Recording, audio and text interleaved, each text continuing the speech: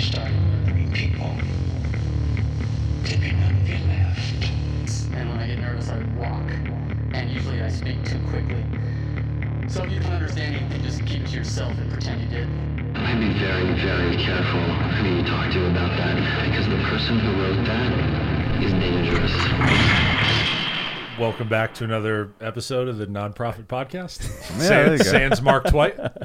Sans Mark Twight. I feel like because I'm sitting in his chair, I had to say that, Yeah. which is really comfortable. Yeah. It really is. Sometimes they can get a little bit uncomfortable. They do kind of bug my back a bit, but everything bugs my back, so whatever. So we're joined. Well, we didn't know whose podcast we were going to do for, but we are going to do the nonprofit one. I made the decision for everybody. Okay. There it is. Yeah.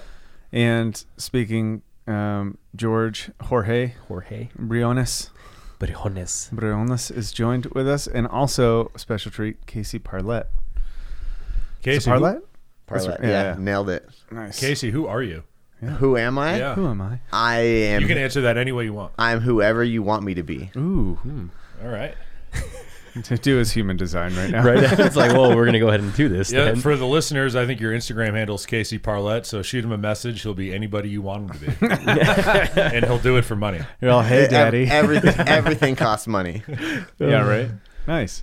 So, do you want to talk about why you're out here? Just as a- Yeah, I mean, I'm out here for a CrossFit seminar to coach for the weekend, but I came out early to spend some time with George and work through some of the stick to the program stuff that we've been working on. Nice. And then I also took advantage to come and hang out with you guys and see what it is that you really do here, since it's always like the secret that nobody really knows. Yeah, when you find out, will you let us Yeah, know? we don't know either. I don't know, but it looks cool. That's all that matters. Rule number one. Nailed it. Can you explain a little bit what Stick to the Program is and kind of what you do outside of coaching and helping out CrossFit seminars and all that shit? Yeah, so the stick to the program thing, I've told the story before, but it kind of started as a joke. And it was... It sounds oddly familiar, doesn't it? As a coach, people are always like, I want to lose weight. I want to get better at this. I want to get better at that. How do I do this? How do I do that? And I was like, just stick to the program. Just come in and just stick to the program, and you'll lose weight. You'll get fit. And I just kind of would joke around and tell them that all they need to do to get whatever they want is stick to the program. And over the years, it became something that was like a motto within the gym and within my coaching. And it's morphed into a much bigger thing, whereas the program is not just the workouts, and it never was just about the workouts. It was about eating a certain way. It was about getting enough sleep. It was about doing the mental prep, doing the visualization stuff. So Stick to the Program was this all-encompassing idea of overall health and wellness, and how do you be the best version of yourself? You stick to the program. It seems very like Zen-ish in a sense. Like it's a thing that's so basic and obvious, but then impossible to actually do. Yeah, 100%. I mean, there is, and that's kind of the idea is that there is no, like, my program is my program and your program is your program. It's not a one size fits all approach. And that's why when we had our conversation about programming yesterday, it's like everybody's like, oh, what's the program? I need the magic program. It's going to get me everything that I need. There is no magic program. The program is like, put the work in and do the things that you need to do today, right now, to be better tomorrow, and then you repeat and repeat and repeat, and it's always going to be evolving. What I did today to be better tomorrow might not look the same as the next day and the day after that. I think, I mean, for me, the feature is like, like humans, especially people that try to like accomplish something, because there's a difference. There's people that just like, exist, which is good. Yep. You need those kind of people. And then there's people who like have this ethereal idea of progress. Like it's an unending, infinite, I'm going to progress forever. And they need like structure. And I also like there's like the truth of the whole thing, which is like everything is chaos. Nothing really matters. And then somewhere in between there, you have like, well, I can shift little things here and there, kind of. Right. And that's kind of programming to me, is like, you can kind of like cut the loose edges so that it doesn't go off the rails, and you can kind of guide a thing bouncing down the walls. And that's what programming is in its most accurate form, is like you're just containing the bouncing.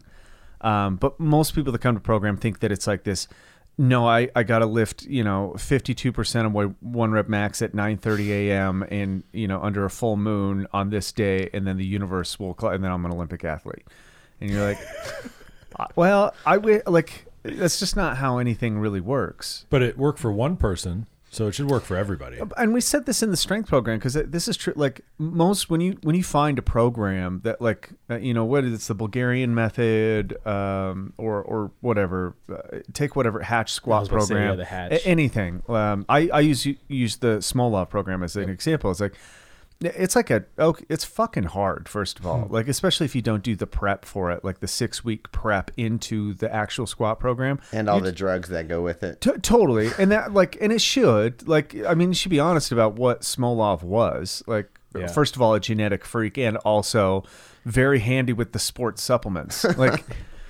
But also the fact that he, when you look at the program now, that's what happened, maybe. It's a loose interpretation of what happened, but it's not what was supposed to be done. Yeah. The coaching that went behind it was him showing up and the coach being like, oh yeah, let's do this today because you're looking good. So let's add a couple sets. And that ended up being 6 sets of 8 at whatever percentage. Later, they're like, do this weight. And then they'll add it up later. Yeah, if you're 1 rep max, that's this percentage of that. Now that I have a percentage, now I have the ability to convert that so other people can understand my idea. But it's not the idea. It's an idea of an idea. Yeah. Well, you made a good point. We were talking about it yesterday about the whole freestyle and programming, right? When we come into the gym, you see how the person moves, what's going on with them, have a conversation, and then from there you can go ahead and develop whatever it is you need, right? It's kind of the same thing here when we look at the Smolov program. Did you think the coach sat there and wrote out a 6-week progression of that exact squat program, or was it like, hey, this is where we're going to start with the foundation, and we're going to go ahead and progress on it by your progress and what's going on outside of the gym as well, right? What are the stressors that are going on with it? And I think that's something that, Casey and I have seen eye to eye. I think all of us in here see eye to eye, is the stress outside of the 4 walls of the gym are going to dictate how your training is for the day, right? That has been the thing. And it's, again, we were talking about, it's like a rapper. It's like anybody can write down their lyrics and their bars and everything else like that. But how good are you to just come out here and start spitting? Right. You guys talked about rappers when I wasn't around? Yeah. Fuck, man. I'm into that. Well, it's like a feature, I think, especially in something I would call sports science pseudoscience for sure. Okay. You cannot find causality. Right. It's all correlation, right? There's infinite amount of variables. Therefore, it's pseudoscience. You have an idea that it's moving this direction, but to state if somebody does X, Y, and Z, you get S. Which is S is shit.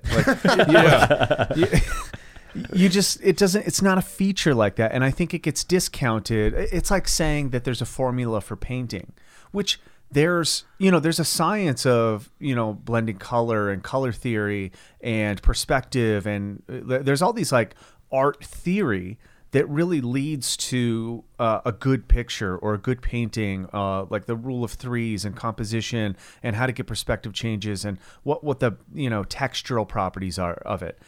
Beyond that, it's like 99% creativity though. Correct. There's these rules that put it in the boundary of being appropriate, and you can break those rules, which means they're not really rules, they're more like guidelines. Yeah. And that's kind of training. And when I was traveling around quite a bit, dropping into gyms, there was a distinct difference where you're people are like, oh, we use this programming or we use this. And, a tip of the hat to somebody that's I don't want to do it. I just want my gym is run and, I trust that they do good exercising. So I'm going to use their programming so I can then run my business. If that's why you're doing it, awesome. The other feature that I found is people would be like, oh, we're all on the Hatch squat program for the next 8 weeks.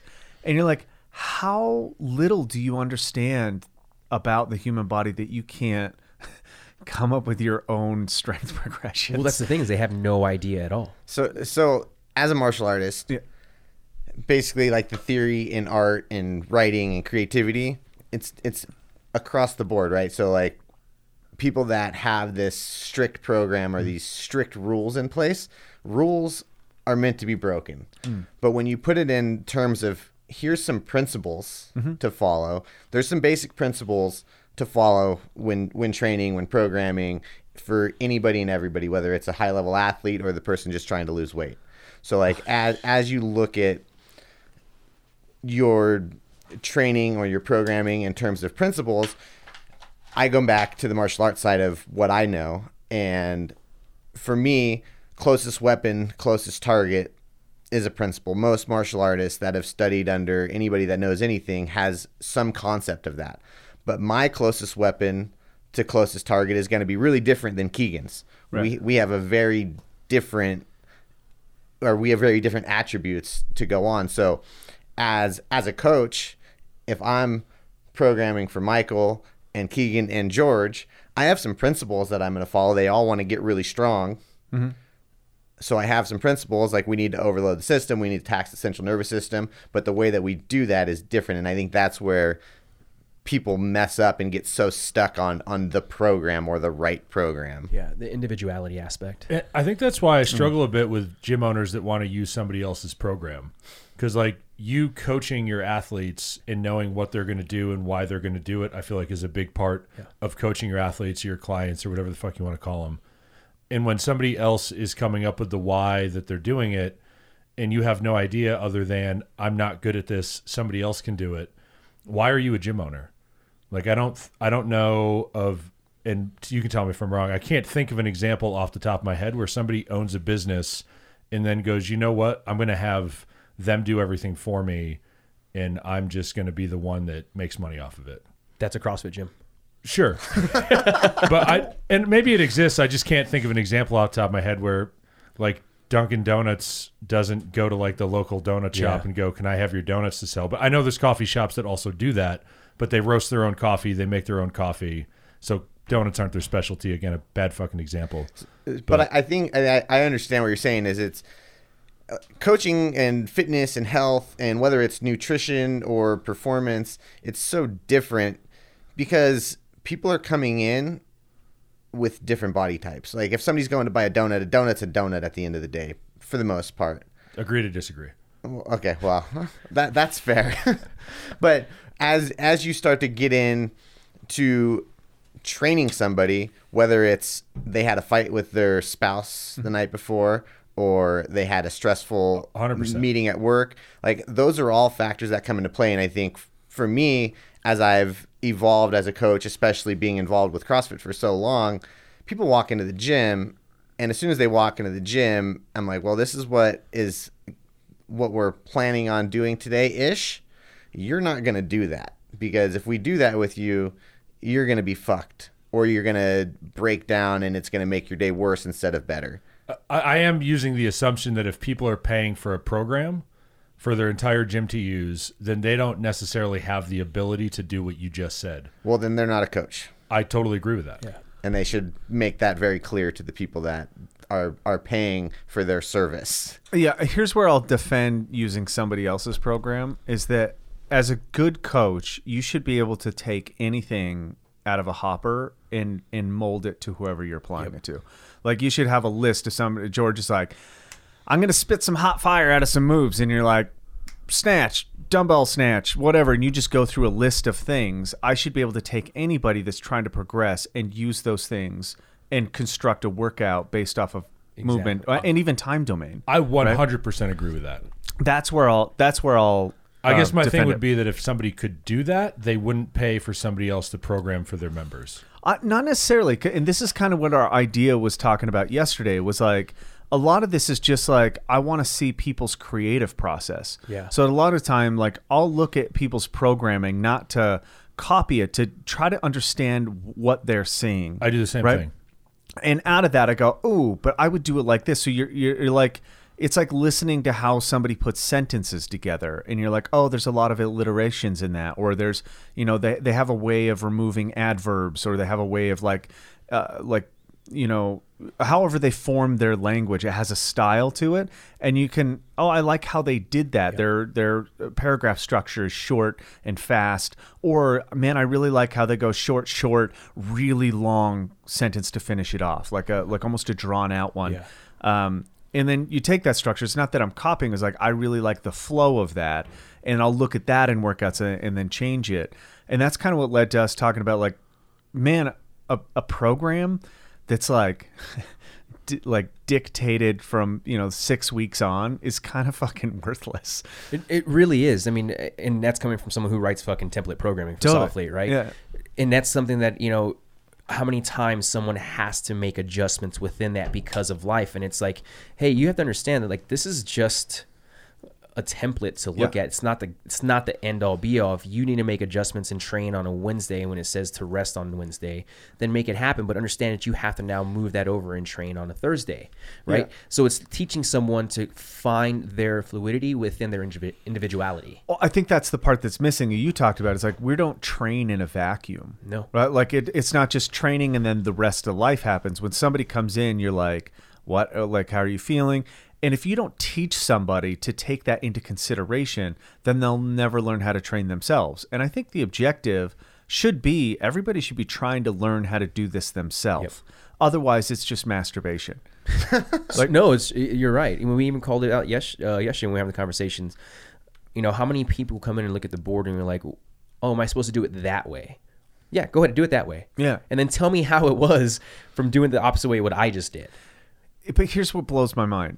Most people in most gyms come in and look at the board and go, I don't know what I'm looking at, in which case you haven't learned a fucking thing. Correct. Like, yeah, it looks like gibberish at first. And obviously some, workout structure really doesn't make sense because we're not fucking rocket scientists. We're usually like failed entrepreneurs that like wanted to do something and not work for somebody else. That's the general coach is like, I'm unhireable, therefore I'm starting a gym. And I really like exercise. And it plays into the fact that most businesses like that will fail because there's no real look at how to progress the business. Like, what's the vision for the entire business aspect? I want people to be super fit. Real? Like, why? Like, what? So people are like, you have a super fit gym, and then what? And then what's the commodity? And then, like, how do you progress as a coach? It's like, do you just get more and more fit people until you're training, pro athletes or something, or like, MMA fighters or UFC fighters or something? That's not a really good business model, mostly because pro athletes don't pay a fucking dime. But also in considerations, you're like, most people are not concerned with what other people are learning when they come in. They're like, if you don't learn by osmosis, i.e. me yelling at you and telling you what to do, then you're not learning. Yeah. And I think as a coach, the tricky part is trying to understand how people connect to what lesson you're trying to give. And I think that's the principle that goes underneath everything is like, do I really care if you swing this kettlebell perfect? Or do I care that you're more aware of your body and you're listening and you're doing something that you don't normally do, which is like be open and, suggest a move, like changing your organism kind of deal. I think the education piece is definitely in the CrossFit space. I'll harp on that because I'm so familiar with it. Sure. But the people that are running the CrossFit classes across the world aren't educated enough themselves and don't have a deep enough understanding to be able to pass that education along. They don't understand why they're doing what they're doing. It's just, this is the workout of the day. Go really hard. And A, B, C, D, Metcon. Yeah. That too. Yeah. Make yourself feel like you're going to puke. Whereas a true coach is going to go in there and like I make the joke all the time with my clients. Look, you need to learn how to do this, why to do this, because I might die one day. And if I die, that doesn't give you a right to stop exercising and to stop being healthy. Like you have to be able to continue on whether I'm here or not. And at the end of the day, whether it's nutrition or it's movement or it's mindset stuff or whatever, as a coach, as an educator, as a teacher, like you have to be able to pass that information along, because if I have all this knowledge in my head but I don't ever do anything with it, if I don't ever impart that to anybody else, like what the fuck's the point of having it? Yeah. Right.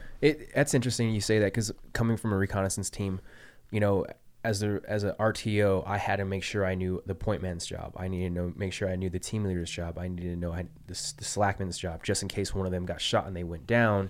Then I was able to go ahead and take over their position. It's the same thing here when we run a gym. I know when I ran CrossFit Double Barrel, that was the goal. It's like, hey, look, I'm training and coaching you so that you can go ahead and do this without me. Because guess what? I'm not going to be here forever, just like you said. It's just like that's the goal. And I think that's the same thing coming down to the freestyle, right? Understanding the foundations of what it is from art, literature, programming, Yeah. There's these left and right lateral limits that we have, and we can expand them wider as we get smarter. And then we explain them to others and be like, hey, you can work within these left and right lateral limits. Can you go outside of them here and there? Yes. But understand you have this broad spectrum of knowledge that you can go and create whatever you want. It's kind of the way I look at that when it comes to coaching as well, especially on the individual aspect. Well, yeah, I think people don't really connect with exercise sometimes outside of like it's a way to get aggression out, or it's a way to like, pretend that you're healthy. My 15-minute Metcon means I can excuse my, other fucking 23 hours and 45 minutes of behavior. That's shit. Which is usually sitting, lying down, sleeping, inactive. Or even worse, honestly. Like, I wish that's what people's bad behavior was. Their bad behavior is like they get on the freeway and they're screaming at people, yelling at people on the phone, getting in fights with like, they're antagonized all the time. Like their system is so far into a shitty fight or flight state that they're like, the exercise just compounds on top of that. So we just had this conversation with some client that just came in this morning. She was asking, she has like some systemic inflammation from a bad reaction from an antibiotic going on. And we're just like, maybe you should just take it easy. Like, your body's like kind of pissed right now. Yeah. You gave it something that it is not happy with, and it's a result of that. Now you can move around, but like, help flush lymph. And we started, she's like, how do you know all this? And I'm like, I'm a fucking human being and I've been hurt before and I paid attention. Like this isn't taught, right? Yeah. Like no one was like, come to my class on inflammation, although they have that bullshit. And then like, I can get a certificate that said, yeah, there's obviously good information out there, but mostly it was like, oh, I fucked myself up. I'm going to start looking into it and talking to people that have taken care of themselves. And they all have wildly different ideas. Some of them work for different circumstances. And then, we got on the topic of like, stress and how, man, your body is totally unaware about what quality of stress it has going on. Yeah. And if it's acute, awesome. It knows really well how to kind of recover from that. And I use this example, like, where did I hear it the other day? I can't remember where I heard it. But it was a perfect example of like, I said it to Kegan the other day too, to try to like put it into context of stuff we might use for analogy. And it was like a deer doesn't hold a grudge after it gets hunted from like a wolf or like a predator, right? It's like, it's not the whole day. That fucking wolf tried to fucking get me. It's like 2 minutes and it's back to normal. Yeah. And it just makes an adjustment. Like, oh, I got too close to that thing. I need to like stay away. Like on a savanna, it's a perfect example. There's fucking predators everywhere. And they're highly aware of the tolerance that it needs to like getting into that sympathetic state and running or fighting for its life. But the second that pressure stops, it's back to like thinking about fucking and eating. Yeah, getting back into that rest and recovery. Yeah, it's just like, how can I pass on my genetics? And man, I'm hungry. Where's some grass? Yeah. And humans are like like somebody cuts you off, and 2 hours later you're fucking fuming about it. Like, that motherfucker in a Maserati, fuck that person. I hope they die. And you're like, who's winning here? Like, so in your guys' experience, so like that's a really good example. So you have that person that's pissed off on the road, like road rage, screaming and yelling at people, and they come into the gym later that day and they're like, man, I just feel like shit. Do you guys feel like people aren't even aware of why they feel like shit? 100%. Oh, 100%. And then you tell them and you're like, you do a short, hard workout and they're like, oh, that wasn't much. And you're like, what are you doing? You've been going hard since you got in your car. Like since you started drinking coffee in the morning because, your phone lit up and somebody said something that pissed you off, or you look on Instagram and somebody made like a passive aggressive comment and you've been fuming about it ever since. It's the same chemicals going on. You've been working out for fucking 2.5 hours. You've been 4 or 5 hours. You get here, you do a 15-minute thing and you wonder why you feel terrible. So, and I think the awareness piece is where people fuck up. Like people have no ability to be self-aware, which leads them down all sorts of dark holes that they're not able to get out of. And I think that's why people are always searching outside of themselves for the magic program and for this and that to get whatever it is that they feel like they need, or to get the feeling that they think that they want. Whereas if they just sit back and go, oh, Every morning I wake up to a fucking blaring alarm clock, and the first thing that I do is check my emails, and then I feel shitty all day long until I work out. Like if people could just take a step back and look at that from a different perspective, right. they'd go, oh, maybe if I Don't just check my email. if I just didn't do that, my whole life would be better. Yeah. I mean, I do the same thing when I wake up. I check emails just to make sure there's nothing like completely out of control. But unless it's like an immediate thing, it's like it goes away. Like I don't respond to people. I don't like if it's a note or something, it doesn't get looked at. And then it's usually, you know, it's the only time of day that I can read something. So I'll sit down and read and drink coffee or do a, I don't know what, it's like a continuation of relaxation. Like that's what waking up is. Just making sure that you're like, I'm on the right tone today. Yeah. Checking in with yourself. Yeah. Cause if I'm late and I wake up and I'm like, oh, well, I know what today's going to be like. In which case. Can't believe I'm going to say this, but this week I started waking up half an hour earlier. And the second I get up, I make coffee. Mm-hmm. And while the coffee's being made, I go vacuum the floor. Mm-hmm. I finish the coffee. I mop the floor. I drink the coffee. My days have been so much better doing that because it's just like an easy, like just, I mean, it's moving around one thing, but it's also just like, it's a slow to fast type of session. Something about like making that space clean and then having it ready for the day, like actually just helps my day move forward. And it's not me responding to anybody. I'm not answering an email or a text message or a phone call. I'm just doing what I need to do or feel like I need to do in here. So when clients come in, people come in, like at least that space is ready to go and I don't have to worry about it. Yeah. Well, all of this stuff is like self-administered pressure. Right? Sure. You can think about it like, oh no, I can't do that. I got to wake up for work. And it's like, you took the job. Yeah. Like at some point when you back up far enough, it's your fucking fault, period. Like you're fat because you ate the stuff. No, yeah. You're stressed out because you have no idea how to relax. Like you took the double mortgage. You like, you did all of the things, but you were unaware because, you got thrown down this path and maybe you got pressured. Maybe there was like people talking you into things that you like, I went to school for engineering and I really wanted to be a nurse or whatever. And you're like, well, grow a fucking sack and change your direction. At any point you can change anything. It just takes longer the more invested you are in things. If you're like, oh man, my fucking wife sucks. Like, I hate my kids. They're fucking terrible. There's ways to figure that out. You don't have to stick with it. You might be called a deadbeat dad by somebody, but if you're happy, well, fuck them. Like, if you can get out of it, like there's nobody saying that you have to do life a certain way. So you're responsible for your own outcome. Is that what you're saying? Totally. It sounds crazy. That's fucking weird. Isn't that like weird? Really weird.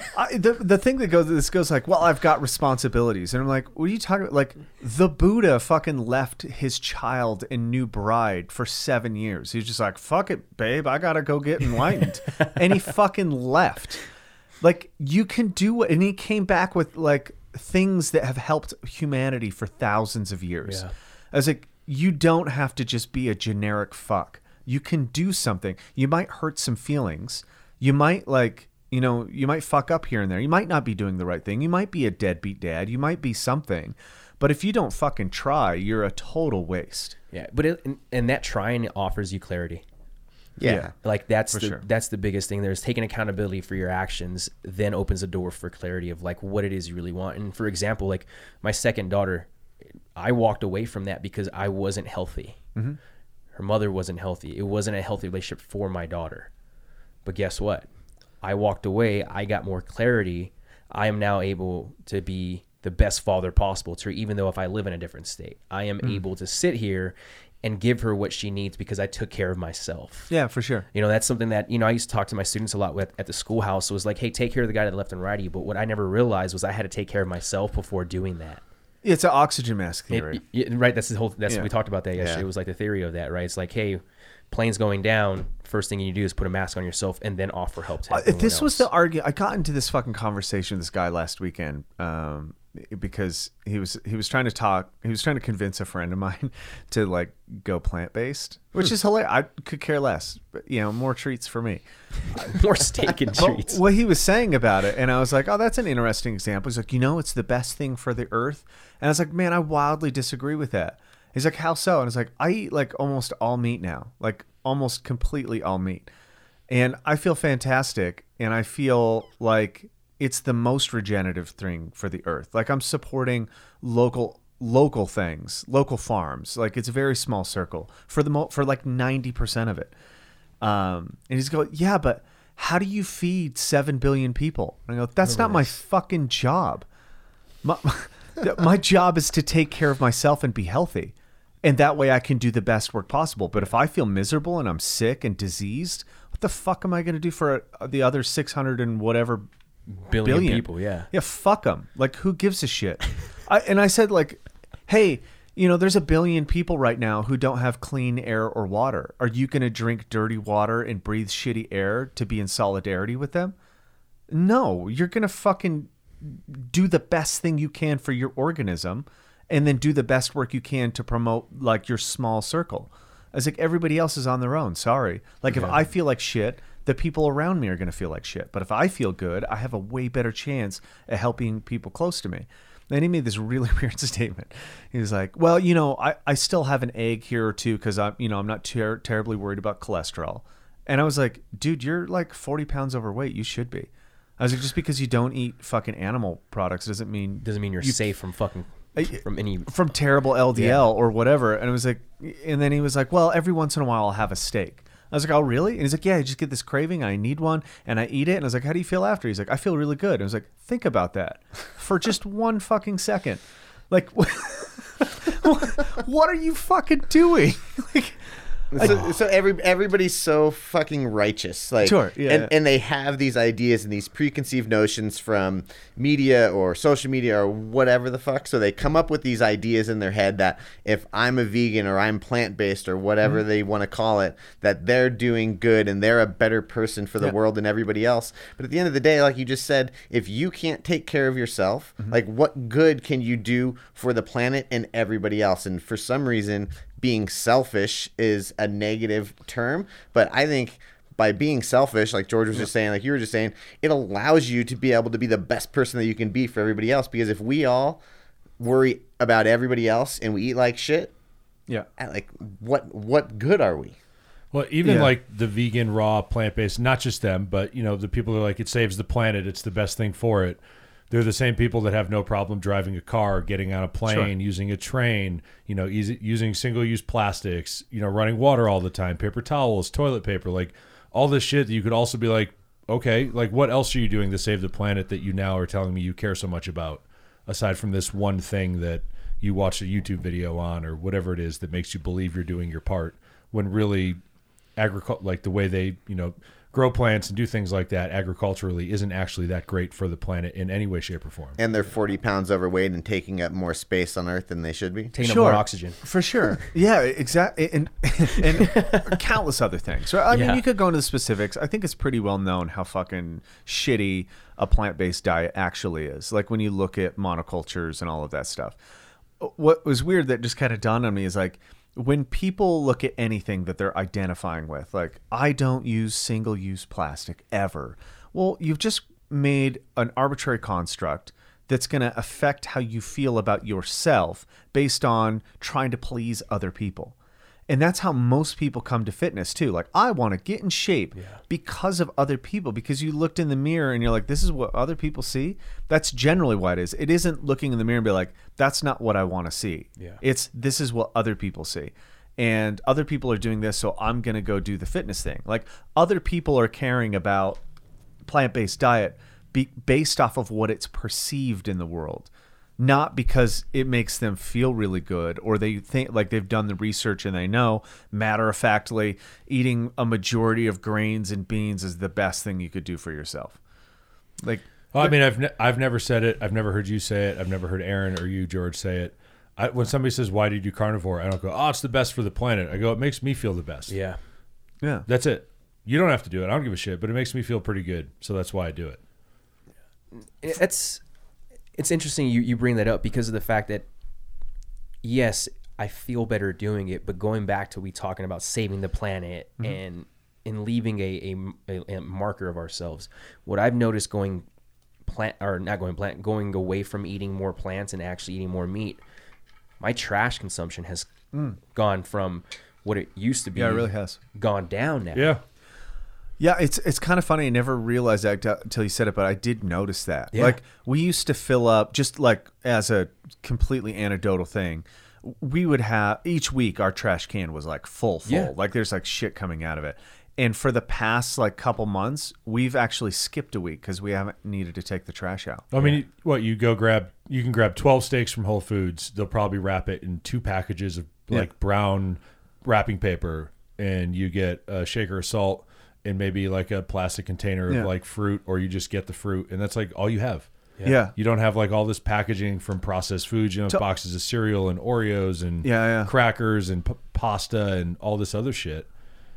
I never really thought about that. Yeah, It's something that stand out to me, especially because I have a 4-family home. Yeah, you know, I was like, man, we're throwing a lot of trash away. And then when we started eating carnivore and everything else like that, it was like, oh my god, and my trash consumption just went completely down. And Savannah's the one that called it out, not me. She was like, babe, you notice we have less trash? And I was like, that's super weird. Yeah, that's really fascinating. I never thought about that.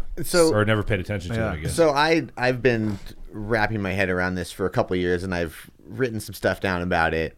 But like, I really truly believe that, like, simply, like, if you could get the whole world to just change the way that they eat, like, not carnivore, just to eat like predominantly real food, like, you could literally solve all of the world's problems. You could solve pollution, all the violence, all the other bullshit that's going on, like, just by simply being like, everybody just eat like this.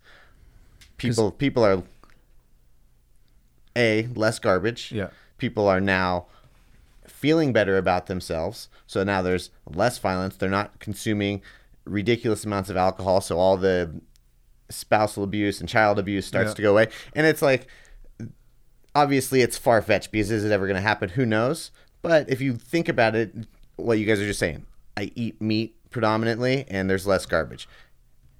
Pollution is like one of the world problems that is causing whatever everybody wants to call it. So it's just I don't know. I just fucking hate the fact that the leaders of our country look the way that they do and do the things that they do. And until somebody that actually has powers gets up there and goes, hey, you guys are all not just killing yourselves, but the fucking planet that we live on, like, nothing's ever going to change. No, we don't have good leadership. I would go one further than that theory, because I really like that. I would go, if you can just actually get people to feel specifically certain things, you would change the entire world. Yep, taking them from being desensitized. Yeah, which is self-awareness, which is kind of funny, because that literally is the premise for like most sects of Buddhism. It's like, self-awareness is enlightenment, and when you feel enlightenment, you're more compassionate with other people, so you are less likely to be violent. And you're more likely to like group together and do better things together. So Tony Blauer has a quote: "No awareness, no chance." Yeah, and it comes from a self-defense background. Yeah. But if anybody follows his system is much deeper than just how to protect yourself against violence. And that's it. It's like, if you have some self-awareness, then you can have situational awareness, and now all of a sudden you can have a chance to do whatever you want, and without it, you're fucked. And that situation is in a fucking grocery store where you're aware of what different foods do to you. 100%. Exactly. And the food is attacking you. Like, you are eating shit that is harmful to you, and you're aware of it. Yeah. So where do you start with that? And so I only ask that from the perspective of, like, take a child, for example. They don't have that much control, if any, over what they eat. So from, birth until they get to an age where they get their own food, they're fed sugar and carbs and things, to where by the time they're actually old enough to conceive, to have the thought on how they actually feel, they've now become so desensitized to what good feels like that they no longer even know that they don't feel good. It starts with the parents. I think it comes from the leadership. Like, when you have the leader of our country, like, with pictures of him eating McDonald's and whatever else he eats, like, nothing's ever going to change in that sense. But it's an education. If we go back to, if I educate as many people as I can and George educates as many people as he can, sure, that's where the start is. What does it really look like? Schools, all of that kind of stuff. I just wish that food was more harmful than it is. Like, I wish the reaction to habits was more prominent. It, Like, that right, it was like, quicker as opposed to like Yeah. you die at 80 when you started something at 3, you die at 8. right. So I wrote a piece, I think a couple years ago now, that imagine if, so like you eat a piece of chocolate cake and you see nothing happen. Right. But what if you ate that piece of chocolate cake Yeah. and instantly Immediately. like your throat was burning and you instantly grew like 2 inches around your waist. Right. Like now all of a sudden Would you eat it? people would listen. Yeah. People would be like, "Oh, maybe that's not good for me. Why does this hurt?" But Yeah. because it's this long, slow process of killing yourself, then people don't care. Well, like, I mean, George, no awareness. I know you have children as well, but watching Sabella, Yeah. like you see like the snacks and the choices and the options that you have when you go to the grocery store, right? And it's, I mean, you're obviously educated, Savannah's educated, but you go there and it's like, oh, cheese puffs and crackers and, everybody's like, oh, my baby's crying. Like, here's a cookie, shut up. And then like, I don't know if that's a carb withdrawal. I have no idea. I don't know if you can judge that in a fucking 1-year-old baby or not, but if they start at 1-year-old where you're giving them stuff where they have no idea how to process what they're feeling, then by the time they can process, they have no idea they don't feel good anymore. So so it's really cool. I have, having $3. I have, my oldest, she comes from an environment where You that's say you had $3? daughters. Oh, Sorry. Oh, so you do have $3. So I do have $3. Yeah. Both, yes, both. Both. My oldest comes from an environment where it's a carb dependent lifestyle. It's a Hispanic Mexican culture to where all they eat is beans and rice, and that's kind of how they feed food, as that's the way you show love. And then my middle child, she comes and she just eats rice and chicken.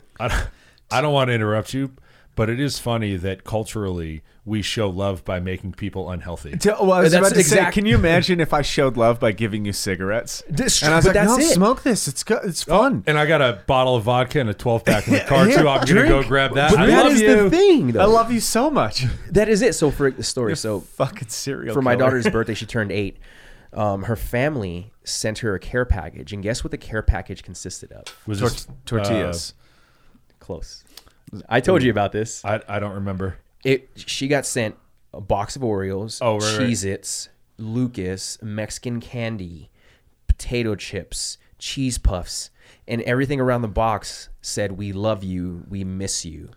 I about fucking blew a casket. You were born 8 years ago to the day. Here's food that won't make you last to 16. And you know what the problem was? Is because their family was talking shit on me because I was teaching her how to eat healthy. So they're So- sending a bunch of Yes. It's like overcompensation for you. And this is also the behavior. Like, I don't think it's I love you. This is like, I eat this way, and I portray myself as caring about myself. Although, if I show that other people act the same way, I don't have to confront that that hypocrisy. Like, people when they eat shitty food, they kind of know. Like, there's like this, like, oh man, I probably shouldn't eat a whole pizza and a bottle of vodka and a thing of ice cream. I think it's usually I shouldn't have eaten half the pizza, but now I feel bad, so I'm going to finish it. Generally, and it's usually like, oh, I had a bad day, therefore I'm gonna like sit in the bathtub and eat this quart of ice cream and cry. We'll go back to awareness. I don't think people actually understand that what they're doing is actually harming them. I don't either. No, they For the most part. and I'll bring that back to what you were saying is the 1-year-old going through the sugar withdrawals. Like, it starts while the child's still in the womb. So my wife's a nutritional therapy practitioner. Right. She's very, very on the holistic side, but all of the nonsense about, oh, your baby will just take what it needs and it doesn't matter what you eat is like the biggest bullshit lie ever. It sounds very American. So It does. if the mother is eating shit, the baby's gonna come out already with the sugar cravings and all of the other bullshit. the same way if the mom was drinking or doing drugs, they come dependent upon those things. Same thing. Yeah, same thing. So, like, and that's what do you do? How do you get people to understand? I mean, I'm about to have my first child. My wife's pregnant right now, and some people would probably think I'm a lunatic. My wife's working out every day. The way that she eats is like even more strict than before she was pregnant, because it's not just her life now. There's a child that's depending on her. And once the child's born, like we've had conversations where I'm like, who's going to be able to watch our kid? Because I don't trust anybody to feed my child what my child needs to be fed. Because if somebody feeds my child a bunch of shit, I'm going to lose it. Right? Welcome to Casey. And yes, like I'm on the extreme side of things, but it's my responsibility. Yeah. I had this freak out the other day with my wife, like, holy shit, I'm about to have a child, and the child is going to come out and be completely helpless. It's 100% dependent on me. So it's 100% dependent on me to make good choices for it and to protect it from people trying to give it bad shit. And most people can't even make good decisions for themselves. And like I see people do it with dogs all the time, and that's, you know, my filter because that's what I have. I don't have a child. But people project how they feel about the foods they eat onto the children or the dog, where they go like, oh, you want this piece of meat or you want this cookie? Like, oh, I know you do. Here you go. And like the dog doesn't fucking care. Can we just blame the Book It program for pretty much an obesity epidemic? Where, you know, remember when you would read a book and you'd get a pizza party? Like you get rewarded. I remember that. I was like, what's the Book It program? I was like, I think they called it something different. It was in called mass, this. I forgot the name of it. It was with an S. It was a like scholar a program. corporate Scholastic. There you go. Oh, Yeah. okay. It was corporate partnership with Pizza Hut. Yes. So every time you'd like go get a pizza if you finish this book, or like I think you had to finish a couple. It was like a books or reward whatever. system. Yeah, Yeah. well, I mean, school systems, they count pizza as a vegetable. They count French fries as a vegetable. So, like, when they're like, hey, this is how you have to construct a meal for children, they come into school, but they go, well, pizza has tomato sauce on it. And this is no bullshit. That's like how schools, they're like, oh, cool, you have your vegetable, you have your protein, which is, so you have a slice of pizza, or you have French fries and chicken nuggets. So you have, you know, a vegetable, you have protein, and then, you know, you get a chocolate milk. And you're like, cool. Why is everybody in school so fucking fat right now? No shit. They're eating nothing but vegetables. Yeah, no, I don't. Yeah. It's a plant-based diet. Going back to the whole like taking care of the kids, and it starts with the parents and the awareness of that. When me and Savannah actually switched over to going carnivore, we made Sabella go carnivore. And when I say by going carnivore, we took away all processed sugars. We took away everything that we were giving her before. The Gerber foods, the fucking puff snacks, the things. So Savannah was doing that. And like, it's my third child. Third time's a charm. I was like, hey, I'm going to fucking step in and have the responsibility not to let this happen. So we went that way. You better be careful because people will listen to this and tell you that you're neglecting your child. 100%. By giving them the most nutritious food Yeah. on the planet. Exactly, you're right? fucking Like she eats berries, she eats meat, she eats yogurt and dairy. She has no attachment to food right now other than what you give her. Correct. But the mom or the dad giving it to the kid has a giant attachment to the food that they're giving. They're like, oh, I eat crackers and Oreos, so here. You're like, oh, it's noon, you deserve your snack. Like, what is a fucking snack? Yeah. And I'm not saying I don't snack. I just had fucking cinnamon bread that London made. Like, I'm by no means perfect. Yeah. But I'm also very aware of when I do stuff like that, I don't feel fucking great right now. And I'm not stoked about it, but it was really fucking delicious. Well, too. yeah. And what I'm trying to get to was like, we did her yearly checkup, and she's the 33 percentile of her weight. But all her blood panels were through the roof, like on the marker. And her doctor was like, I've never seen a child hit these numbers across the board at such a young age.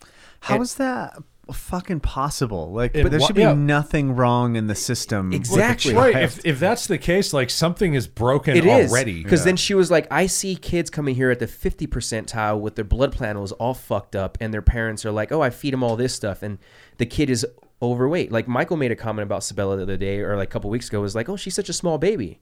Yeah. Well, yeah, because she's not eating shit. She's eating real food to where her body metabolizes it properly. Where we're making sure her body is flexible enough to utilize the food that we give her to make energy. And I almost like, I feel like there's a thing where people are like, "Oh, you got a big baby, like yay, good." And you're like, "Why is that a good thing?" Because it could play football. Right. And if it's naturally like, I mean, I was a normal sized baby, and by the time I was like 3, I was not normal sized. I don't believe that at all. I was like 7 pounds 12 ounces when I was born. Oh, no shit. Yeah. I was bigger than you when I was born. Yeah, I wasn't a big baby.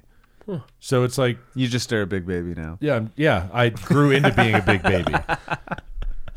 I don't It's remember actually where I kinda was nuts. going with that, but Either way, it's like if your baby looks, if it looks in a way that isn't like almost fat, people are like, oh, you got a small baby. I know that's not what you Yeah, meant when yeah. you said No, it. no, but not at all. I think societally that's like, oh yeah, George's baby's kind of small. Well, that's the thing. Savannah like got upset about it. She was like, "Oh my god, I'm not feeding my baby enough." I'm like, "No, babe, you're doing the right things. Yeah. Like we don't have an overweight And you 1-year-old. also have Listen, no we're trying to idea. get her ready for top model. You need to start now. There's also no gauge for like how big your baby should be at any age. Yeah.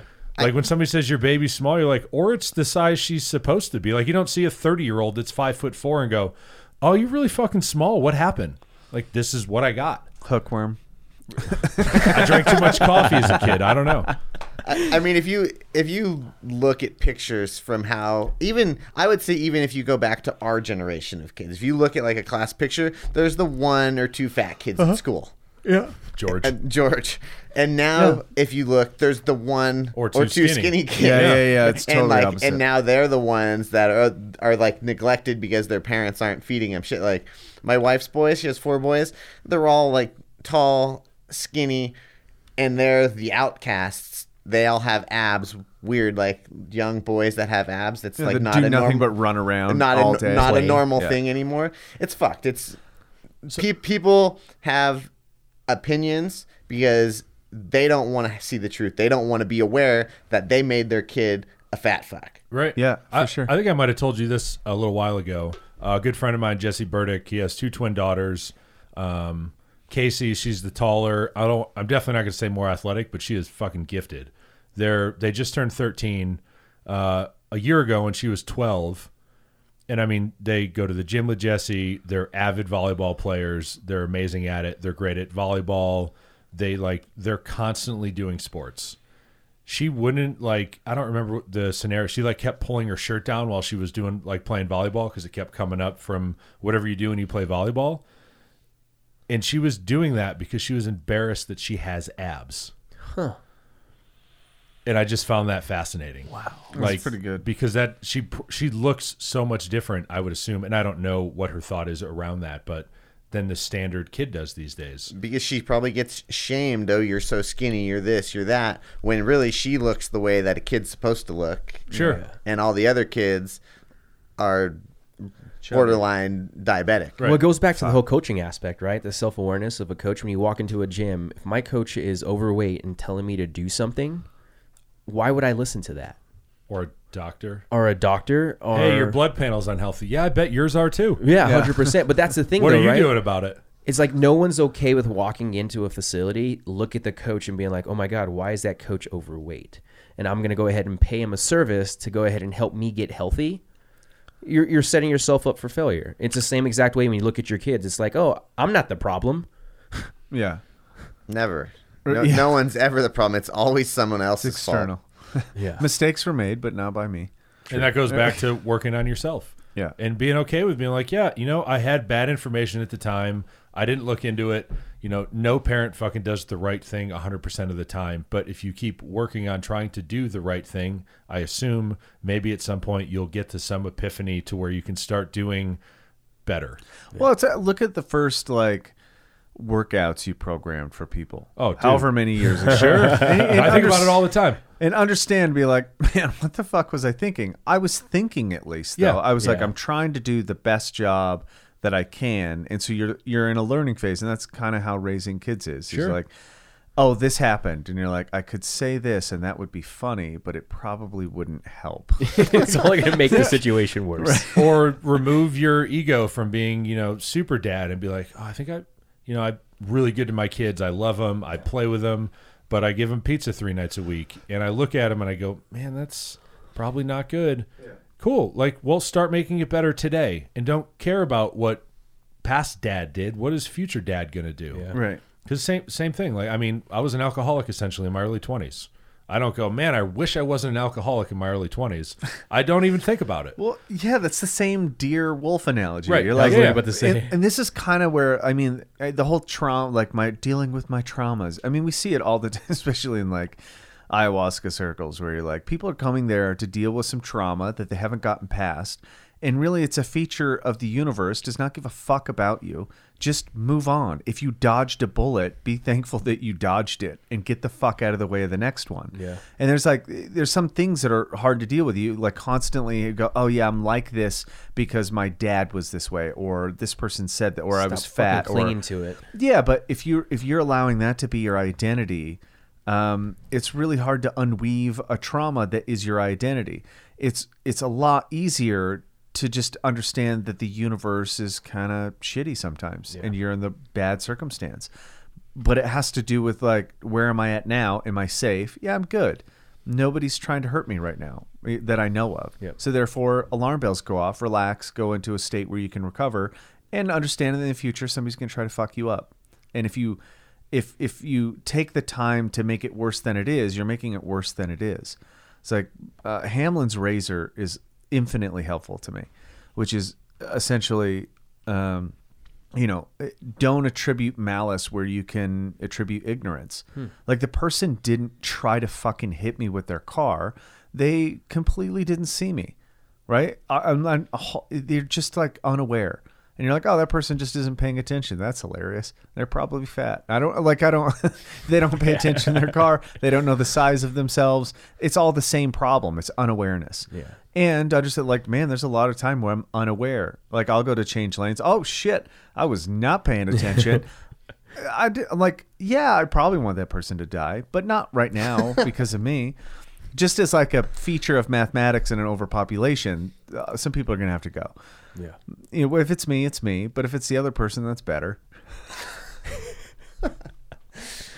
Well, so I guess if it stick to the program was just trying to develop self-awareness for each other and fucking get right. and figure out the population issue. Yeah.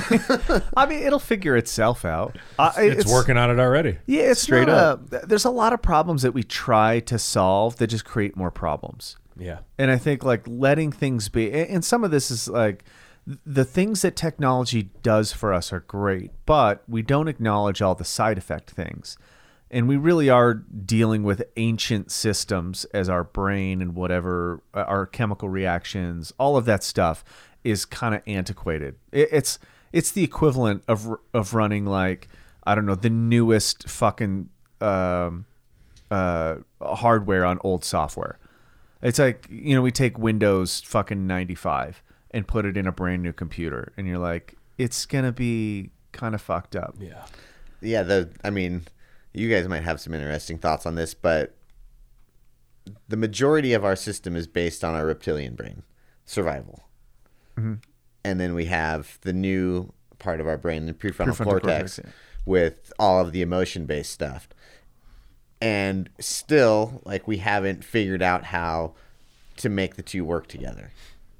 And that's where people are fucked up. Like, we have this survival sense where we don't give a fuck about anybody else and we just need to survive. But then there's that other piece going like, well, what about this person's feeling? And what about this? And then we end up with stress about trying to please other people and trying to do this and trying to do that. And we end up in this weird place. And until people learn to manage what's actually going on and go back to awareness again, they're aware of like the brain and how everything works. I think I agree with all of that. The thing I think that gets in the way of all of that is if you have a mind, the mind is the new part. Like the self-awareness is the problem because it's self-referential. So it gets stuck on loops. Like your mind is the equivalent of a mirror facing another mirror, right? Like it just bounces back and forth infinitely until it gets the process. And it's really hard to direct a mirror and get the reflection that you're looking. Like it's hard to observe through two mirrors. Yeah. Like you're having to deal with all sorts of problems. So that's essentially your mind is just there to observe things. But we've been convinced, especially through modern education, that our mind is, the thing that makes the decisions for us. We make logical decisions, right? Like I woke up and I put on these shoes because today is a technical hiking day, and these are the shoes that I bought. They're Gore-Tex. They have all these like implications and technicalities that I have made logical decisions towards wearing. But in reality, that's only like a fraction of it. I bought these shoes because they're a cool color, and I got changed the laces because I felt emotionally I want to express myself like this, and we ignore that whole part. It makes me feel good when I put them on. Right. They feel good on my feet. We forget how to actually deal with feelings, which is the real thing that living organisms are. They're like feeling machines. Yeah. Like our nervous system is, our way to kind of travel through the universe kind of deal. Yeah. And the mind literally just gets in the way, especially with how we look at it. Like, oh, look how mindless he's being. He's not paying attention. But your mind is just there to observe what your body is pretty much doing on its own. Your body is living, breathing, feeling, like doing all of the things that keep you alive. If your mind was in charge of that, you'd be dead in like 5 minutes because it would forget to breathe. It would forget to, it would lose track of all of these things because you can't even not think for 60 seconds. That's how fucking terrible you are at controlling your mind. Therefore, that becomes the problem. We've been convinced that we're a logical society. We're not. We're still animals that have nervous systems that don't exactly know what's going on chemically, right? Like something happens, you just get this profound sadness out of nowhere. It's just a fucking chemical going off in your body, and you're so out of tune that if you're like me, you seek to blame somebody for how you're feeling, because you don't know what else to do. So you're like, oh, logically, it's this fucking person who's the problem. It's not just like randomness, which it most likely is just chemicals going because I ate a certain thing, or I didn't sleep enough, or all of that together. Everything combined creates X. And I'm not smart enough to put all the variables together. Therefore, whoever gets in my crosshairs, that's the fucking enemy. And instead, it's just like, oh, I feel sad today. Right on. And that's the crazy part. I guess I'm just going to feel sad. Is that a lot of people associate feeling and emotion as the same thing. And they're not. No. A feeling is its own entity, and emotion is its own entity. Emotion is in the mind, feeling is in the body. Well, it's the same like when you ask somebody, like when they walk in the gym, how do you feel? And they start going through this process of thinking about the things that happened to tell you how they feel instead of being able to tell you how they feel. I wouldn't say two entities. I'd say feeling is the tool and emotion is the state. Cool. There we go. Right? Like, so, like, because you have emotions towards pretty much every different state. And some of them are very neutral, and some of them are very like antagonized, and some of them are, positive and negative. How we associate them is positive, negative, but they're not actually like that. And this is the problem I was trying to. Somebody came up with a pretty good excuse for this, but I was trying to like, what is the fucking reason, evolutionary wise, for sadness? Like, why would it have ever promoted progression of the species or, survival in any kind of sense to feel sad about something? And I couldn't figure out, like, that was the one I was like, it's like a fucking mystery about why some of these chemicals go off. Why are they useful? Yeah. Like, why would melancholy be anything? Why would depression be a feature of it? Why is happy useful? Well, because the chemical release, and this is where it came by sadness, is just the polarity for a useful signal, right? So when you get a dopamine response from seeking out, like, holy shit, I'm like, this honey is so good, I found the honey. That means I'm trying to seek out pleasure seeking, which usually has to do with sustaining life. Food, sex, all of that stuff is chemically related to joy and happiness. Yeah. And in order to feel anything, you need polarity. Because if you're happy all the time, it means you're not happy at all. Because you can't differentiate the difference between happy and not happy unless you have sadness. So that's the only reason I could come to is like, all these depressive, sadness, melancholy, fear, anxiety, all of these things are the feature of being able to recognize and actually notice the good ones, the ones that help us survive, the ones that help us sustain. Same as like starvation and being full. Exactly. Or being hungry. Just offers contrast, right? Yeah. Because if you never knew you were hungry, you'd never become full and you would die. Right. Well, it was like that other night when I sat there and asked you, I was like, why is everyone so fucking happy? And your response was because they choose They're to. faking it. Yeah. Well, literally, that was literally my thought process. Was like they're fucking faking it because how did they just experience everything that they did, and I experienced what I did, and I fucking hate everyone right now. I mean, it's perspective. Yeah, Like it's just a shift in perspective, and honest, you probably set yourself up for that because I do it all the time. I sure did. And when it happens, all I can do is laugh because I actually kind of like those shifts. Yeah. I have this thing chemically where I get these like deep states of melancholy, and I don't think it's a bad thing. I describe it as it's nostalgia for sadness or like sorrow. Right? I'm not like actually sad in the moment, but I'm feeling like a reflection of when I was. And it's like actually sorrow feels good. Because your system is trying to actually compensate for it. It's almost like exercise. Like at the peak of intensity, it's fucking terrible. But the second you ride that loop and the body starts to compensate and floods your system with all sorts of whatever, you're like, I feel fucking fantastic. Sorrow does the same thing. So is that, you think that's being considered fit? Is like me being able to recognize the two different emotions that I'm having, right, offers me to really truly be fit, not just from a physical, but also a mental standpoint. Right? To understand the difference between anything, you have to have contrast. Yeah. You need polarity. And like for me, suffering, which would be closer to the state of like sadness or sorrow, like I crave that feeling of suffering from what it brought me through my fighting career. Like there was constant suffering through that, whether it was cutting weight, the training, the long hours, whatever. So like now I don't have any of that. I don't have, I really have no reason to suffer in a physical sense right now, other than the fact that I choose to. And I feel like it's the middle of the day and it's hot. I'm going to go sit in the garage with everything shut with a sweatshirt on the assault bike for an hour just because. I'm going to go cut weight for nothing. That's literally what Casey said. But it's right. So it for nothing, but it's for something. It's for that feeling, because like in the middle of it, you're like, why am I doing this? Why am I here? And as soon as you hit that point where you're like, okay, I'm almost done, or I get off and I'm like, that was amazing. I feel great. And that's the contrast that you're talking about. It's the letting go of. Like I build it. It's the same. If you listen to music or play music, you understand that they're like you're building something in the song, and then there's a crescendo and it releases. Like there needs to be a release for people to go, oh, okay. You build up this intensity, and then when you release it, you have these like emotional states that come out of the buildup of it. And it's the same thing for music as it is for training, as it is for sometimes, whatever activity you're into. Because we are feeling machines. Yeah. And I think if you're not like trying to feel different things in contrast, if you're always just trying to feel good all the time, you're actually never going to feel good. Yeah.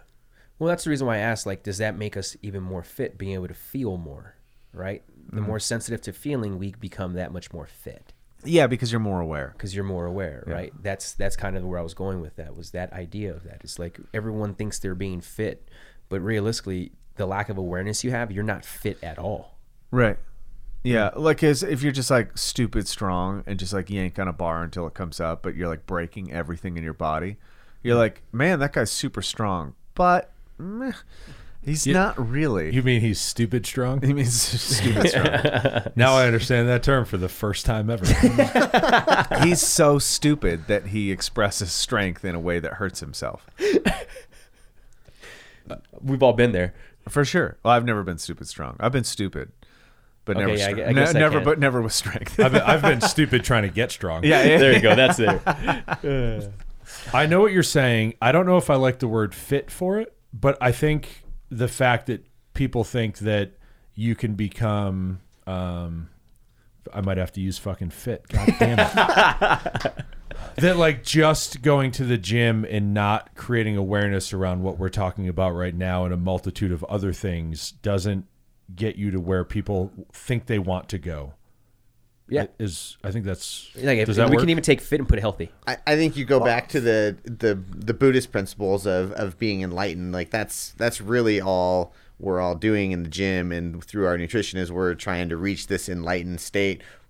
It means something different to each of us, but we walk into the gym to chase this feeling, to have these experiences, to be a little bit closer to the point that we want to be, whether you call it enlightened or whatever the fuck else. And it helps inform everything else we do, as opposed to just being the small microcosm of like, oh, the rest of my life doesn't matter as long as I'm in the gym. And you're like, no, it matters a lot. Yeah. Well, and that's like the contrast of physical pain during a self-inflicted session. There's no real, and this is where you get careful with the terminology, because you're like, there's no real comparison, at least on the surface, between the suffering you do on an assault bike and the suffering you do in chemo. Like, you can't really compare the two, but you actually can, because people that go back and forth go, man, I wouldn't have been able to deal with this unless I had learned and practiced dealing with that. We had a client of ours a long time ago. I talked her into like trying to work out because I was building a clientele. It's like one of my first clients. And so she came in, and then I had to talk her into going hard. And she was like, why? Like, it didn't make any sense to her. Like, why would you treat yourself this way? But she ended up like feeling all the chemicals, feeling all of those sensations, seeing her body change, becoming more confident. All that stuff happened over the course of like 6 months to a year. And then she got pregnant, so she's like backing off because she was a high risk. She's a very like low body. She's like 110 pounds. So she's like super low body weight. She had to be really careful. So she'd just come in and like we do yoga and stuff, and not yoga, but whatever, really basic movement stuff. And then she had a terrible miscarriage, like really far into it. And it was a mess and it was painful.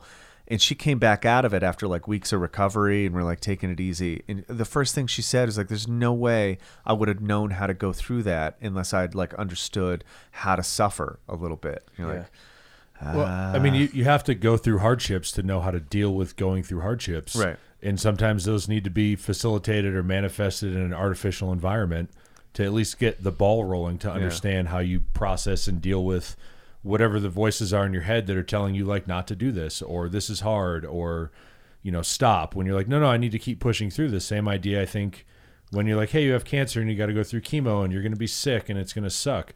If you've never done anything that sucks, that's really going to suck. Yeah.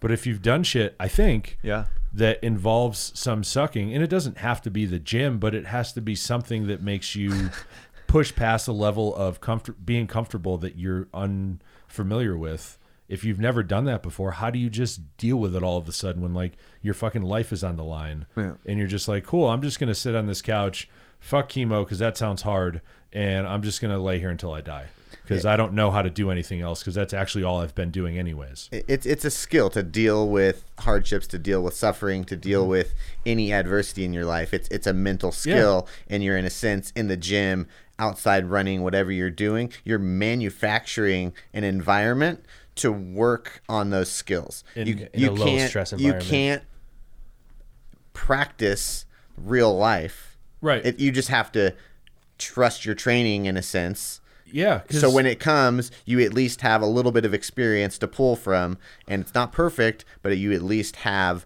something that you're like, oh, this is kind of feels like this. Because 100 years ago, you didn't need the gym because life was fucking hard. Yeah. But now in the last 50, 70, 80 years, we have to manufacture hardship because everything in life, especially if you grow up in the United States, for the most part, everything's comfortable. There's an answer, there's a fix, there's a couch or a recliner or an air conditioner or a heater or something that just allows you to be comfortable all of the time. And I use this model for jiu-jitsu as like some axioms that help me understand like what to practice and where to practice. And that's like the concept that position and pressure and time like are how you advance that whole thing. Yeah, so you make diamonds. It's literally the same thing. Like almost everything responds to pressure and time. Yep. And your position in that. So like without pressure, you can't hold anything down. And without proper timing and the structure of position, you're just like ethereal. Like you wouldn't exist. You need some kind, like life needs pressure in order to give it. And this was a really weird thought that I had the other day, because me and George were talking about some darker shit. Talk about like suicide and like, you know, why the brain, why is an animal, especially like humans, and there's some bird species that actually commit suicide, which is really interesting. But why as an animal where the feature of life is to proliferate, why the brain would turn on the organism and basically inform it to cut itself out of its existence. That's like a phenomena that is so bizarre.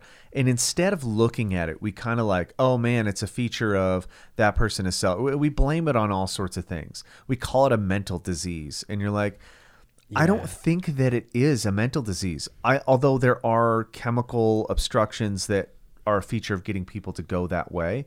But it also doesn't map well with the people who have it basically worst in life, like war zones, you know, terrible fucking traumatic atrocities. Yet suicide's like the last thing they think about. It is the very last. It's like all the numbers drop. But as soon as society becomes like prolific and life becomes easy, suicide rates go up. Yeah. And the only thing I could think of is that, and this is getting out there, so maybe some people will be super mad at me, but like the thought made sense to me almost immediately, that perhaps it's the universe's way of removing things that don't appreciate their existence. Oh. So the universe goes, oh, you don't want to be here? Get the fuck out of the way. There's plenty of life that needs to exist. You're in the way. So chemicals flip. Remove yourself from the situation. There's only so much room for life. And if you don't appreciate your experience, fucking check out.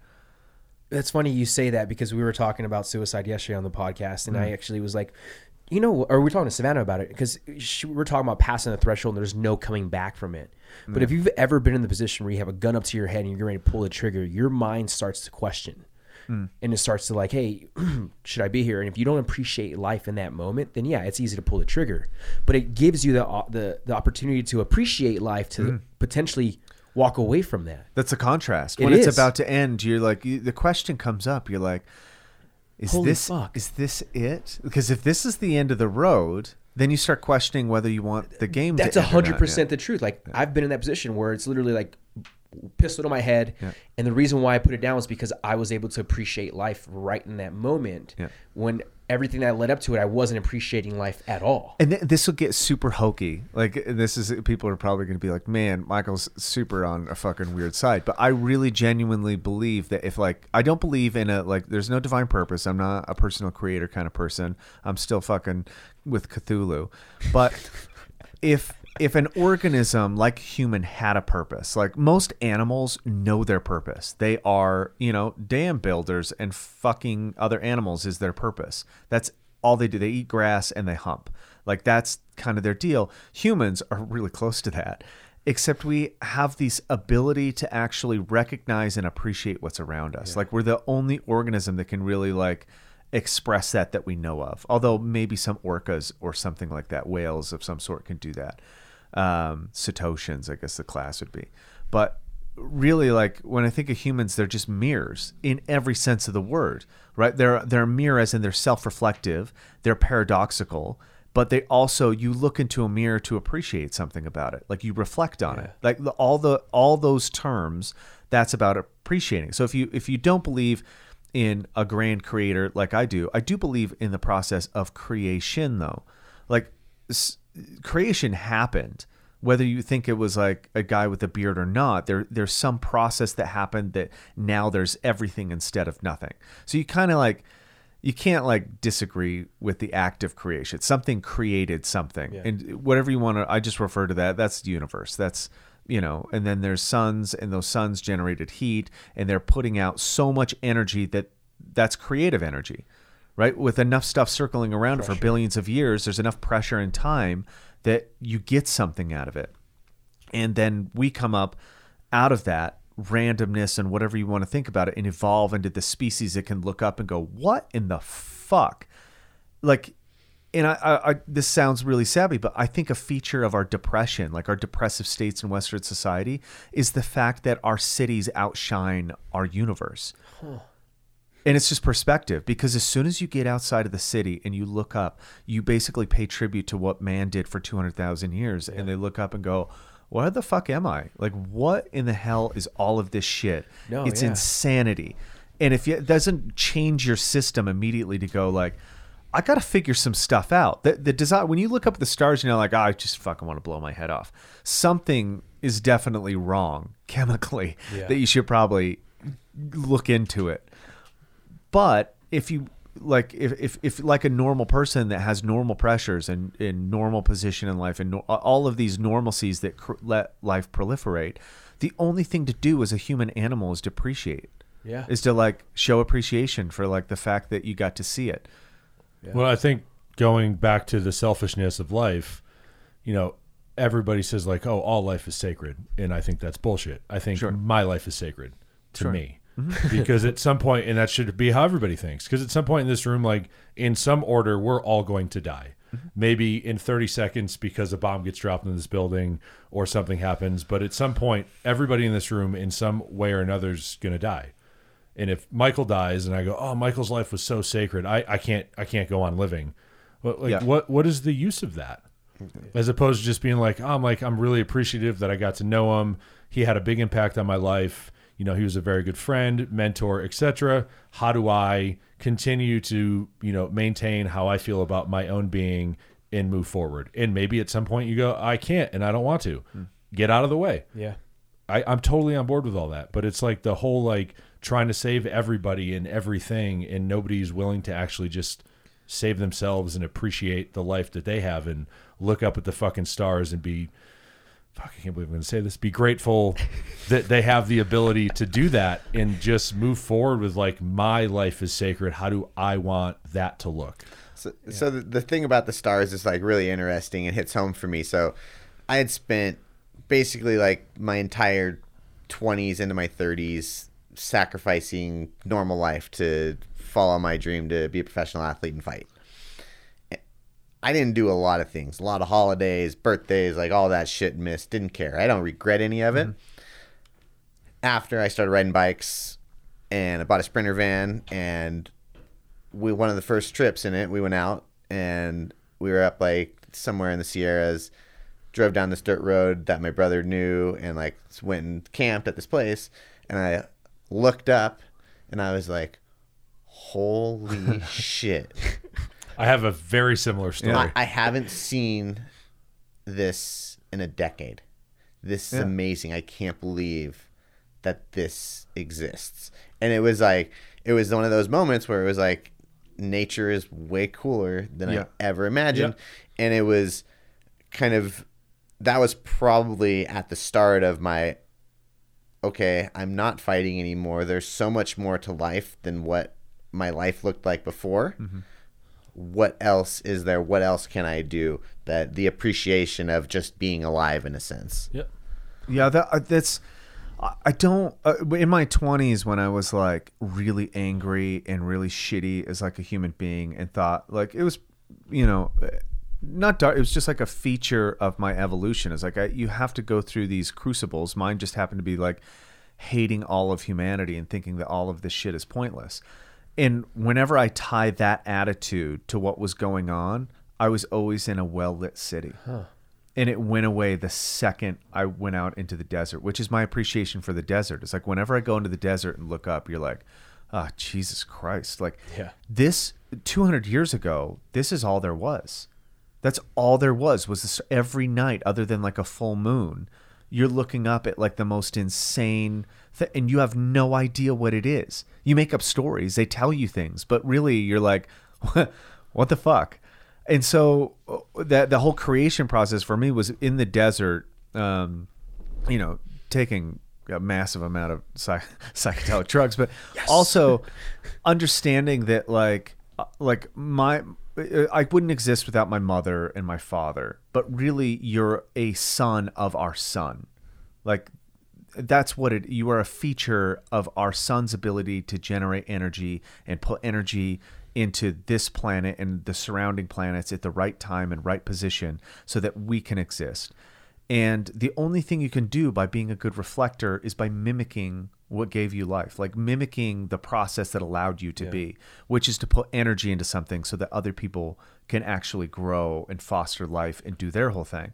So whenever I'm like, I get, and I've said this before on the podcast, like whenever I get to a weird place where I'm like kind of, fucking hate people, because it'll happen. It's happened pretty recently where I'm like, fuck everybody. And you do your little workout and you're tired. You do your sweat angel and you're like, man, I worked so hard and I don't have a Maserati or whatever. And you like figure, like I just put out 15 minutes of effort and I'm like panting and breathing like a little bitch. And you look up and you're like, our sun has been there for fucking billions of years, just generating fucking energy nonstop so that we can do this. Like, get the fuck off of the floor and make something. You're so pathetic. Like, you're not a good reflector unless you just keep going, keep moving, like keep creating things, keep putting energy into very specific people and positions and pressure and apply everything that the universe applied to you so that you can be, and everything will be fine. And then you'll die and you'll be happy that you did it. Yeah, you have to keep going forward. Right. That's it. Or remove yourself because you don't appreciate it. And on a totally different note, have you guys listened to the latest Joe Rogan podcast with Mike Tyson? I haven't, but I I've haven't heard about it from a bunch of people. It's fucking like all the creation stuff. Yeah. He like aliens and psychedelics. Yeah. And you gotta listen to it. It's fucking great. Yeah, Mike Tyson's a phenomenal human being. He's so fucking crazy. And he is. I followed him. Like that was the era that I grew up in. I remember being 3 years old watching his first fights, and that was the guy that like put me on the path that I ended up on. But he's so fucking smart. Yeah, like he's an emotional fucking genius. Like his ability to feel is definitely on another level. He said some shit about how everybody used to think that he was delusional, and he basically said something that it's only delusional if you're not willing to put the work in to make it reality. And I was like, man, that's fucking like, like for, especially like for the life that he's lived, it was like one of those moments where I was like, it's about as honest as it gets. Yeah. Yeah. That's true. I mean, what else? Like, it takes such like hubris to envision a future that doesn't exist yet. You have to be the most arrogant motherfucker to be like, man, one day I want to do this. Like, whether you're an astronaut or a fucking heavyweight champion, there has to be some kind of fucking egotistical drive to like think I could do that. But then there's all the humility that goes behind it. Like, if you just remain arrogant, oh yeah, I can do this, and you don't put anything behind it, you're just a fucking narcissist. That would actually be arrogant, right? Yeah. As opposed to what you're saying is, create something, put energy into something. People just have lavish ideas that nobody else can understand, so they put, I guess, what I would perceive as a negative word attached to it, or delusional or egotistical, and it's just like, no, this is how I see it. This is what I'm going to make happen. Yeah. And if you don't make it happen, and you just go, oh, I could though. There's definitely there's setbacks everywhere, and there should be, because that's pressure. Yeah. Right. It's testing your idea of yourself. We should have friction. Well, it goes back to the hardship. You need it, because if you can't, you won't move forward. You just stay where you are. You'll be complacent in your position, which is what most people do. And if you're complacent in your position, you're standing still, you're not moving forward, you're just dying. Yeah. Right. You're just dying and not doing anything. You're just laying there. And it that just takes 80 years, which is unfortunate. It does take way too fucking long. It's kind of bizarre how, I mean, there's like, it's definitely, I mean, whenever I have to pay taxes, I'm like, oh yeah, fucking setback, the world sucks. It like literally moves me back like a month, because I'm like, what the fuck is the point? We worked our asses off and we do everything right, and then we're honest, and then you get fucked. And you're like, why the fuck would we get taxed for productivity? Like, tax people drinking fucking soda, and tax people for having children. Like, tax people for taking part in things and spending. Don't tax people on like creating. That's a fucking ridiculous notion to me. The fat tax in Japan. Could you argue that having a kid is creating? Kinda. You're creating a fucking mess maker. You're creating another pollutant. True. So it'd be a tax on, I guess, how shitty of a parent you are. But when you have a kid, you get to write it off. So it's like the opposite. Sure. It is the opposite. I mean, it's for sure the opposite. Really 100% the opposite. Ridiculous of how it goes. Well, Because you get rewarded for having a child, but you don't get rewarded if you create a business that helps other people. right, you get taxed for doing that. You get fucked. and then in you get California. employees, For and sure. then you get Oh, taxed dude. again, and then you get taxed again, and you're like, where's my tax break for helping create this thing that for 7 sure, or 8 making other people? society fucking possible, Yeah. Right. which is the only way is through like a productive commerce, technological advancement. All of these things are a byproduct of capitalism. That's it. And you can argue like, yeah, I don't believe in like pure capitalism isn't a thing. I for sure like socialism is the fucking most terrible thing you could probably do to people. In a general sense. So there's some balance there that because, position takes pressure on both sides. Like in order to hold something that's good, you need pressure all around it. But the feature of like any obstacle, whether it's taxes, whether it's like a setback, an injury, the feature is like every time it happens, you kind of have to decide what kind of person you are. And the person that I refuse to be is somebody that thinks that pretty much every scenario is either a blessing or a curse, right? And there are those people that are just like, oh, I'm so blessed. And you're like, so it wasn't a feature of your manifestation? Like you're just lucky? Or it's, I'm cursed. Like, so you didn't do anything to influence this bad You don't thing. make bad decisions, or Right. And the other kind of the only other type of person to be is neutral or accept challenges. To be like, okay, I have to give into the system with a bunch of fat fucking politicians who decide who gets a break and who doesn't. We just happen to be part of the demographic that gets totally fucking raped. So the challenge is to figure out how to get out of that. Yeah. Like it's a problem that can be solved. How can we advance and not feel this feeling? And then now I'm just trying to change my future feelings because I think I can do it. That's just pressure, though. From Yeah, that. I think I can get to a place where, man, tax season rolls around and go, yeah, that sucks, but I'm not in that place where it was crippling. And I think it's also changing the perspective of like unwanted pressure, right? It's like, no, like, yeah, of course I don't want this kind of pressure because I'm doing this good. But at the same time, this pressure here is offering me a chance to change position, to offer me a chance to go ahead and grow, to go ahead and get out of this bracket wherever I'm at. Yeah. I think that's it right there. I don't think there's a thing of bad pressure. I think it's just looking at the pressure in a different way. Yeah, it's perspective. Yep. Right. And you can have like some have internal pressure that is like unreal, like this weird drive. I mean, Kegan sees it all the time when I'm like fighting myself because I haven't done what I know that I think I can get done. And it's just internally created pressure in order to push a certain direction. And if you're in the way, I'm sorry. That's all I can say. But I mean, I think anybody that does anything that's worthwhile has that within themselves. Like if you're not putting pressure on yourselves, then like, what the fuck are you doing? You're just like, You're Sam. No shit. Yeah, straight up. No shit. Straight up. Is does Sam live a mediocre life or does? No, I mean he lives a pretty cool life. Like he has an He lives existence. a hardship-free life at the moment. So mediocre. I mean, you could express it that way. I mean, he would say it's really great, but then he does get into these modes where he's just like kind of doesn't know what to do because it's too easy. That's Like when your biggest issue is like, I think I watch too much television. Or man, Let's I really got to keep pulling stop that looking thread at and Instagram. see what's down there because Right. it's something else. There's something that's actually pretty funny about that. Watching somebody find how hardship is good for them is really interesting. So living in California, especially Southern California and like North County, San Diego, like I am surrounded by the entitled world. Oh, for sure. Especially the young kids, and failure is like non-existent. Like it's They're like, not allowed to. they're not allowed Nobody to. wants their kid to feel bad.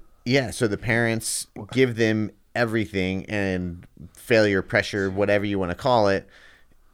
If you don't have that in your life, you sit there and go like, this is my life. This is really funny just because it happened last night. So London, she's 12. She's a TikToker. Like she's your typical fucking 12-year-old. She's a TikToker. She's a TikToker. The She's fact that you dancing can all even the time. say that is like a noun. Yeah, or right. to describe somebody Jesus. is terrible. Well, last night she's like, gonna do her homework, and she's like, I don't remember any of the states of the United States. It's like, looking at a map, I don't see how that's useful at all, to be honest. Like, I'm never going to be like in Kentucky and be like, good thing I remembered the shape of these arbitrary borders that they put on here. Like it, or like, you know, a good thing I'm in. And she's like, who would name the state Ohio? And I was like, I don't know, somebody that massacred the tribe of Ohio and then like, what Wanted to pay tribute, so they called the state to after them. genocide. I don't know what it is. I don't know if that's true. And then she started talking about her teacher, and she's like, you know, he was talking about how he had divorces. He's been divorced 3 times, and like one of his wives died. He's like, he's talking to you 12-year-olds about this. Like, he needs a friend. Jesus. And then she's like, yeah, and he has a DUI. And I was like, he told you he has a DUI? And she's like, no, we looked it up. And I was like, what did you look it up on? And she was like, we just looked it up. And I was like, no, you didn't. And I was like, how do you know he has a DUI? He's like, well, my friend, her brother looked it up. And I was like, and you looked it up after and found out that that's true? And she's like, well, no. And I was like, hold on. So you just fucking lied to me about something that you don't even know is true or not, about somebody who you can't prove. You are now spreading gossip about this person, and you don't have a fucking problem with that? And I was like, look it up right now. And she's like, okay. So she started looking up. She's like, I can't find it. And I was like, so call your friend's brother and call him a fucking liar for spreading false information about somebody that could actually endanger their job. No shit. I was like, this is where it starts. Like, pay attention. Like, I don't care about your homework. Cheat all you want on that. But this You're fucking shit, someone's life up. you cannot cheat on something being true about somebody's character.